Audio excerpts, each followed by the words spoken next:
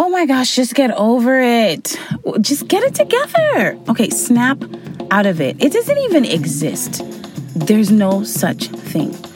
Oh, well, actually, it's everywhere. It's not just you. Everyone has it. You should just take a pill. You want to get a drink? Hey, friend. Welcome again to the Think Again and Be podcast. I am your host, Dami. And you might be like, what? What is she talking about? I'm going there today. I've been so excited to bring this conversation to you about the other side of depression, or rather the other half. It's been burning on my heart to get this out to us about this very key thing that God has literally given to us to get us free from depression. Blows my mind each and every single time. All right, before I get into this, a little background here.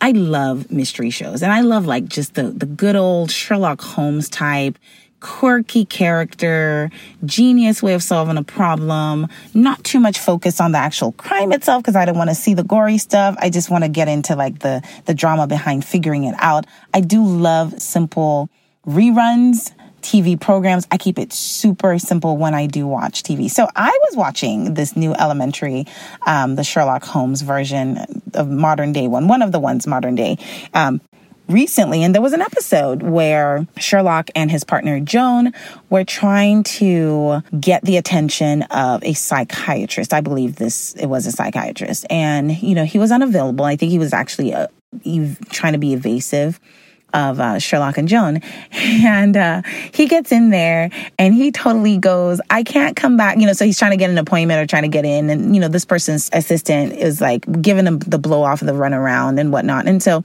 he goes, Sherlock, such a character, right? He goes, I can't wait for another day. I can't come back because right now I'm feeling like I might do something to myself and blah, blah, blah. And so he's acting it out, totally being facetious, by the way. And, the assistant looks at him and she just shakes her head. Like, it's such a technicality, but basically she's just like, yeah, so that if you threaten suicide, I have to get you in to see the doctor right away, right?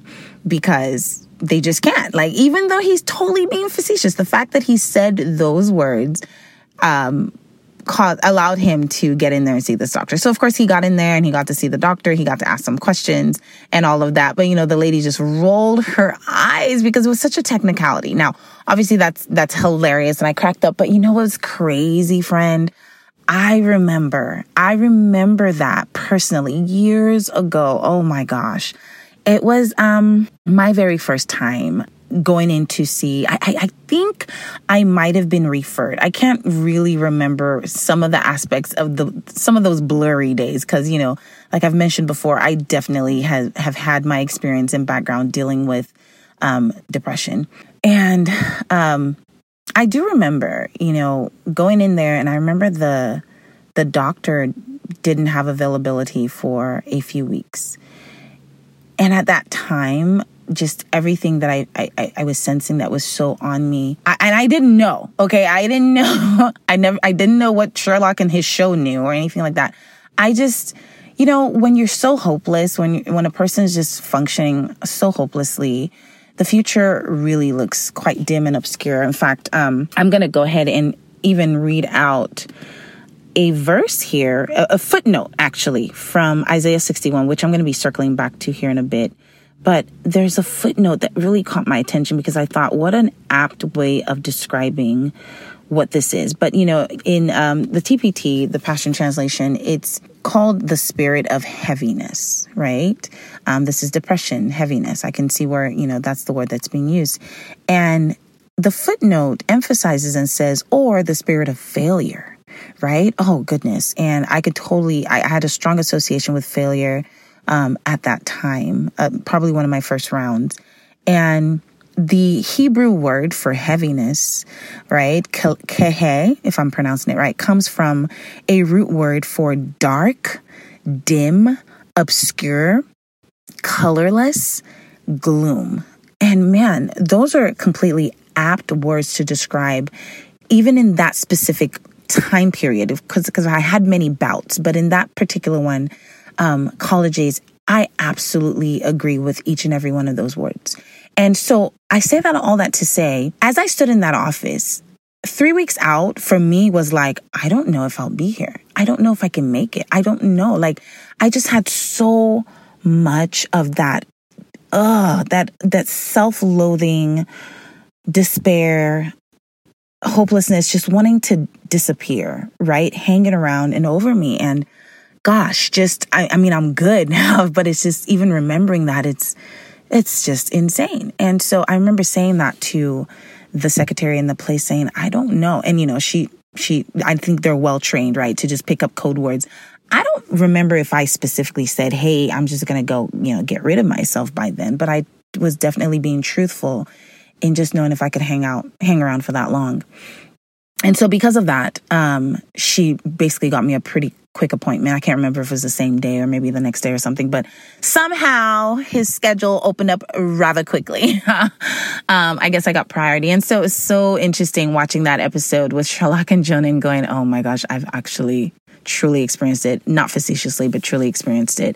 And the talk with the psychiatrist, which, this was some years back, and I think there's definitely an aspect of it that was still being practiced, the talk. And, I feel like we went from the sad joke about being on the couch for years and years. And some people say, oh, they just charge you and you don't seem to get better, which I know is not true. It's just, I guess it's a joke.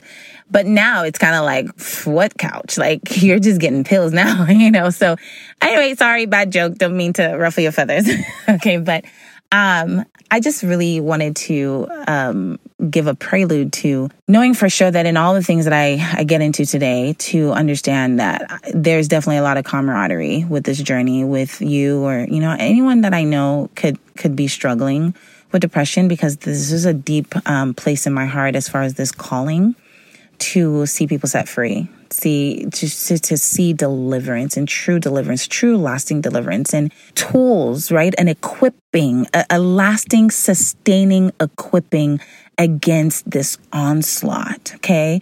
I've been in the trenches, and I haven't even been exempt from attacks and sudden things, but because of just the mercy and the goodness and the love of God, and the shift into grace, and certainly all of the coaching and just the practice of renewing the mind, and all of the tools that I've been equipped with over the years, I just love to pour out into you, just pour out and just say them over and over. Some of them are so unconventional. Some of them are so under-celebrated, right? But they're truth. And it's lasting, right? Because truth sets free, and love for sure sets free. So that's really what I'm getting into today, is that D word, and just kind of dissecting different aspects of it. It's definitely going to be a multi-part series as well, as we've come to know. I think this is going to be our thing, right? I'm looking forward to, in future episodes, talking about lifestyle plans, right? To help, even in natural lifestyle, non-invasive, non-toxic lifestyle plans, to help with dealing with this in the, in the natural realm. But today, let me get into it. All right. So really speed up to more recent times. One other thing happened. So a little background as to when I started to notice some of the, just observing society and culture, again, being privileged to navigate through different aspects of culture, different parts of the world, and just my observation. So some years back, man, it was dramatic. It was very interesting, but I experienced like a broken engagement. And, like it or not, today I'm not getting into that story, but point being, everything had been really set up. Plans and invitations and all that stuff was just in the works. And there was just, just having a large community involved. I definitely felt all the aspects of, the disappointment at that time. And really, it was a blessing in disguise. You know what I mean? Like, it's just, it had to happen. And I couldn't be more grateful that that engagement was broken, right? Now, obviously, there's grief, just broken expectations, the limited understanding that you have at a time when something that even actually turns out for your good, at that time, you didn't necessarily know that, right? So, of course, I didn't necessarily know in the exact moment at the beginning, but, it was just something that needed to happen. So, point being that obviously, even in broken relationships, we do have grief, right? We're mourning losses and whatnot. So, what was really taking place here was grief. And I know that there are several causes of depression, right? And sometimes there may seem to not be a cause of the depression because it's just something that's just hanging over you or hanging around a person.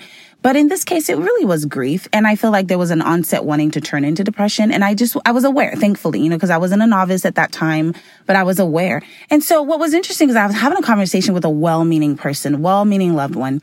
And, one of the things that I just quickly heard to kind of help me was, oh, no. Don't even go there. It doesn't even exist. You just need to understand that depression. Once you just understand that it doesn't exist, it'll have no power over you.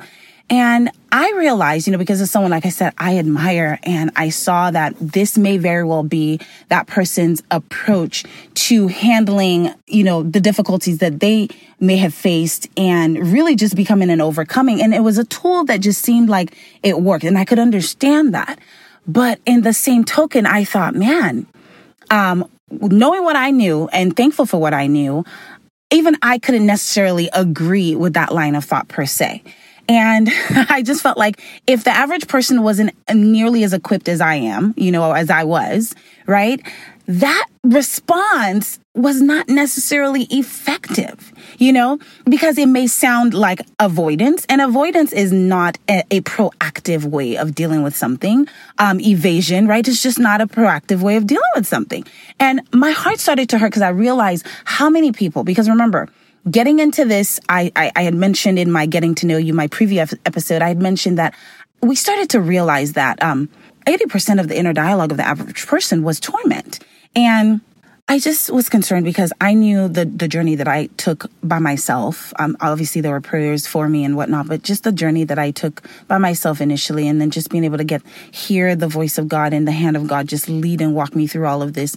I just wish that there was definitely way more confrontation of this issue. And I could see how culturally, though, many of these things come into play. So like I've heard in certain aspects of some Asian culture, this may sound like avoidance or evasion, but I know that there's also this act of, hey, you don't want to speak that out there. And I understand not speaking something to life. Okay. So, my background, we'll definitely get to know each other better. And I get that part. So I can't say that I'm fully intimate with the concept, but I feel like I've heard, versions of, hey, we're just not even going to go there. We're just not going to mention it because then it comes alive and it becomes a real thing once you acknowledge it. But, my question was, well, what if in a case it's not so much about acknowledging and becoming friends with it. It's just a problem that has a root cause that needs to be targeted sometimes, right? Some things for sure can definitely go away if you give it no place and you don't acknowledge it or give it the glory that it's looking for. So I really just feel like this has to do with really operating not out of fear or evasion or hiding, but really out of a core truth, being equipped with the right tools, and of course, compassion. Right? Absolute compassion. So all these cultural differences are very intriguing to me, though. Like I said, from one aspect of like the Nigerian culture that I was kind of hearing, or Asian culture as I'm hearing. And then, of course, now we're in the Western world where, it just seems like it's so preeminent, depression and stress and emotional mental health crisis and all of that is quite preeminent. There is quite a bit of talk about it. And for many reasons, I do believe that is good. But there are some areas that actually concern me. And this is that other side that I wanted to discuss today. All right, so let's quickly go over the causes of depression. Like I mentioned earlier, I had an event that was causing me grief. Now, this was technically nothing compared to the other types of depression that I've experienced over in my life, but again, because of the scenario that I'm setting up as far as like just culture and impressions and the way we're having conversations around this unfortunate, preeminent disease right now, I'm just going to stick to this focus, right? I don't want us to get too emotional. I just really want us to have a high level understanding of what's happening. And so, anything from like the death of a loved one, obviously divorce, loss of a job, health issues, right? Financial issues and pressure, work, right? And loneliness. And then, of course, just having the emotional imbalances, right? Background stuff, background trauma, grief and anger, esteem issues and things like that. Just the burden of caring for others and whatnot. So any number of things could definitely trigger grief, and grief in itself then can turn into depression, or maybe they don't trigger grief and it could just trigger depression, because then there's a dissatisfaction, there is a weight, right? A burden to be depressed, right? It's to just be pressed down, to be laid low. And so that I feel like is pretty easy to understand and to recognize. And then there are instances where it would seem that there is no cause, right? And I don't necessarily believe that there's no cause. I just think there's just more of a root cause. And root causes could have taken place, a long time ago. They could be things that can take place even just within the heart and the spirit of a person. And they're just manifesting eventually, right? They could definitely be environmental.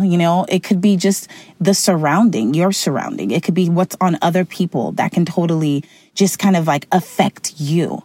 So there's unfortunately, so many different places that I call it a spirit of depression, right? Because a spirit in and of itself is something that has a personality and a purpose, right? I need you to understand that, because I left depression as just being, extreme sadness, and started to understand it as I battled it through my years, start to realize, oh my gosh, this is a distinct thing in and of itself. Whether something has happened, whether something has not happened, it just seemed like it was something that wanted to hang over me, press me down, and cause me to take certain decisions and actions and whatnot. So I truly believe that in its root self, just like there's a spirit of fear, right? And all of that, there's a spirit of depression. And we'll get to more of that pretty soon. So that's obviously the plethora of where causes of depression can take place. And then, of course, there is just religion, mere religion. I'm huge on us being set free from religious burnout, right? Just part of my paradigm shift that I've been talking about, where God just being so good to me was finally able to just deliver me from the grip of my own self-righteousness and the self-righteousness of others within a faith that I actually chose, right? But yet I wasn't hearing the good news, the full news of this faith. And I wasn't hearing it daily and over and over. I wasn't understanding the covenant promise behind it. I wasn't definitely not understanding the nature of the person to whom all of this belongs, which is Jesus. And so when, just picture that you were to have like an authority figure, a parent figure or whatnot, who's only dealing with you is to remind you of your absolute imperfection, your terrible state, right? And your inability to meet up to his or her perfect standards, right? And this is the performance-based transactional interaction that you have with them on a daily basis. Just imagine what your state would be like. And so religion, right, has done such a shoddy job of representing God, right? Even within like believers, like in Christianity, within faith in Christ, right? Supposedly in Christ, right? So look at me. I'm all about solidarity for the body of Christ. I'm here as a lover of the body. So this is not me trying to be mad and scream and blame. No, this is not the point. But I'm talking about that spirit of religion in and of itself, the mere religion, the one that is apart from the heart of God,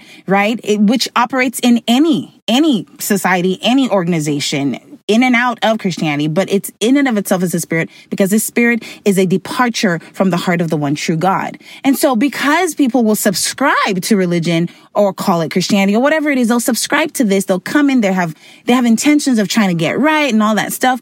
And what's being reiterated, even if it's not being said directly, is a very weighty spirit of just performance-based mentality of sin management, which you can't get out of it by yourself, and a total lack of centered focus on Christ alone. And even if there's supposedly the centered focus on Christ alone, it's a Christ that is not as represented in scriptures to us. It's a Christ that's just being a brand name of just religion. And so because the person and the true nature of Christ is just not being unveiled to you, I believe this is the reason why many believers are just as depressed as the rest of the world. Because, come on, you come into something and you're just like, yes, this is wonderful. And then you're not being properly taught. I'm going to go into a full-fledged rant because, I am passionate about this, right? Reaching out to you, possibly you or anyone who's just burnt out on religion, because this was where the goodness of God met me. Oh my God. And turned me to himself. He told me, I was like, I didn't say turn away from your sin. I didn't just say that. I said, turn to me, turn to Jesus. Your focus is going to determine your outcome. right? So I believe that's another root cause of depression that people for a long time will probably not be able to pinpoint. Because again, we're used to it being just, I just feel really sad. I don't know why. Or, oh, I feel really sad because this happened. But because we don't know, right? We can't know and say, oh, I'm depressed because of course I'm trying to please a God supposedly who is unpleasable, but I really need what he's got because I don't know. I don't want to burn in hell or whatever it is that we're saying. You know, and so this is not what God said. He talked about the ministry of reconciliation. Oh my gosh. Reconciliation, 2 Corinthians chapter 5, my favorite chapter. Okay, one of my favorite chapters. It's just talking about God is making his appeal to you and through you. And he's literally saying you are already forgiven. Okay. He's saying you now have the ability to change your mind, to repent. I'm going to give it to you because guilt will certainly destroy you. And you know what? The one who made you and created you knows this, knows that you cannot thrive under guilt. And God is a God of compassion and understands that when you are weighted down by not just your sin, but just your distractions as well, he comes to save. He comes to set free and deliver. And he comes to demand your focus because as you behold him, you are being transformed. That's how it works. Not as you behold what you need to change and what you need to fix and how you need to get it right and how you need to earn his love and his attention and his forgiveness. No, it's as you behold him. Right? 2 Corinthians 3:18, another favorite passage. Please look it up. Right? We are transformed by beholding the one that we are created to be like, the one who we already are like in our spirit once we have put our full faith and trust in him. Right? This is who we are in the image of God. And as you look at what you are, right, then you become it. You manifest it. You just got to keep your eyes on. But of course, you're not going to want to look at one whom you've heard and you think just despises you, can't stand you, don't like you, thinks that you're just, there's so much work I got to do on you. Many people, especially if you're not like a type A personality, can't really withstand that. You may front and pretend and try to act like you're being around stuff. Oh, you can do religion all day. You can do activities all day. But you know, like Joyce Meyer said, you could park yourself in a garage all day long, put yourself there, but you're not a car. You could be in a building that belongs to a church. Yeah, you can do a lot of activities, but you're still functioning out of a religious spirit. And if you're earning points by doing all those things, your self-righteousness is truly increasing. And you know what else is happening? There's no glory going to Jesus, who is the only one who deserves all of the credit and all the accolades because it was his perfection, his being pleasing to God the Father that was able to destroy the grip of sin on your life. He's the one who earned it all for you. And he, because of his love and compassion, offers it to you freely. And it takes faith to receive it because, of course, when you're aware of your shortcomings and your sin, it's just like, how can this reckless, just crazy love, how can it all be for me? How can he truly just not see me as what I did? How can he really see me as himself? How can he really approve? It's just amazing. And yet that pleases him, right? That's the faith that pleases him. The one that says, you know what, God, I'm going to give the glory and the credit to Jesus, not my flesh, not myself, not the devil, not the accusation, not the guilt, not the past, but to him because he is worthy of it. I like to tell friends and family all the time, preach the gospel to yourself every day. Every day. That's what you should be doing. It just never gets old. Righteousness as a gift. When I realized that, I'm like, oh my gosh, self-righteous me. I was calling other people self-righteous because I was looking at like the bold, clear hypocrisy, right? Like, yeah, that's the Pharisee. Yeah, for sure. Until I was confronted. Anyway, if we are walking in the true revelation of what the gospel truly is, the almost too good to be true news, right? Depression has got to break. Depression doesn't get to have the stronghold that it has on so many friends, family, and believers. And so I believe that is another core cause of depression, or rather a cohabiter of depression. You know what I mean? So it's just because that there's just no foundational rooting or assurance of approval and acceptance, especially when it has to do with issues of like, because, you know, you mess up and you might get depressed depending on how much of an achiever and a high performer you like to be and get things right. You know, like I was. And so it's not going to help if your script is full of condemnation already when the one that you're looking to for salvation, you're not sure if you're just merely always dangling over hellfire. You know what I mean? So that's another root cause that I would say for depression. All right, friends. So I'm going to split this up into another discussion. So it's going to be about a couple more in the series. But I'm so glad that you've listened so far. And I'm really looking forward to, oh my goodness, bringing us to the conclusion of this other side of depression, which I find that it may not be new, but it may be super revelatory. You know, there's a difference between getting information and getting revelation, or just really understanding foundational principles. And this is what it's been burning on my heart to get this out to us about this very key thing that God has literally given to us to get us free from depression. Blows my mind each and every single time. So I'm looking forward to connecting with you in the next episode. You have an excellent rest of the day. Please share this with someone. I know that this is going to be super helpful for someone's heart out there. And I want you to join me on this mission to reach every heart and every home. Leave a review. Tell me what you think. Ask me some questions. And I look forward to our very next one. And I need you to get your hopes up.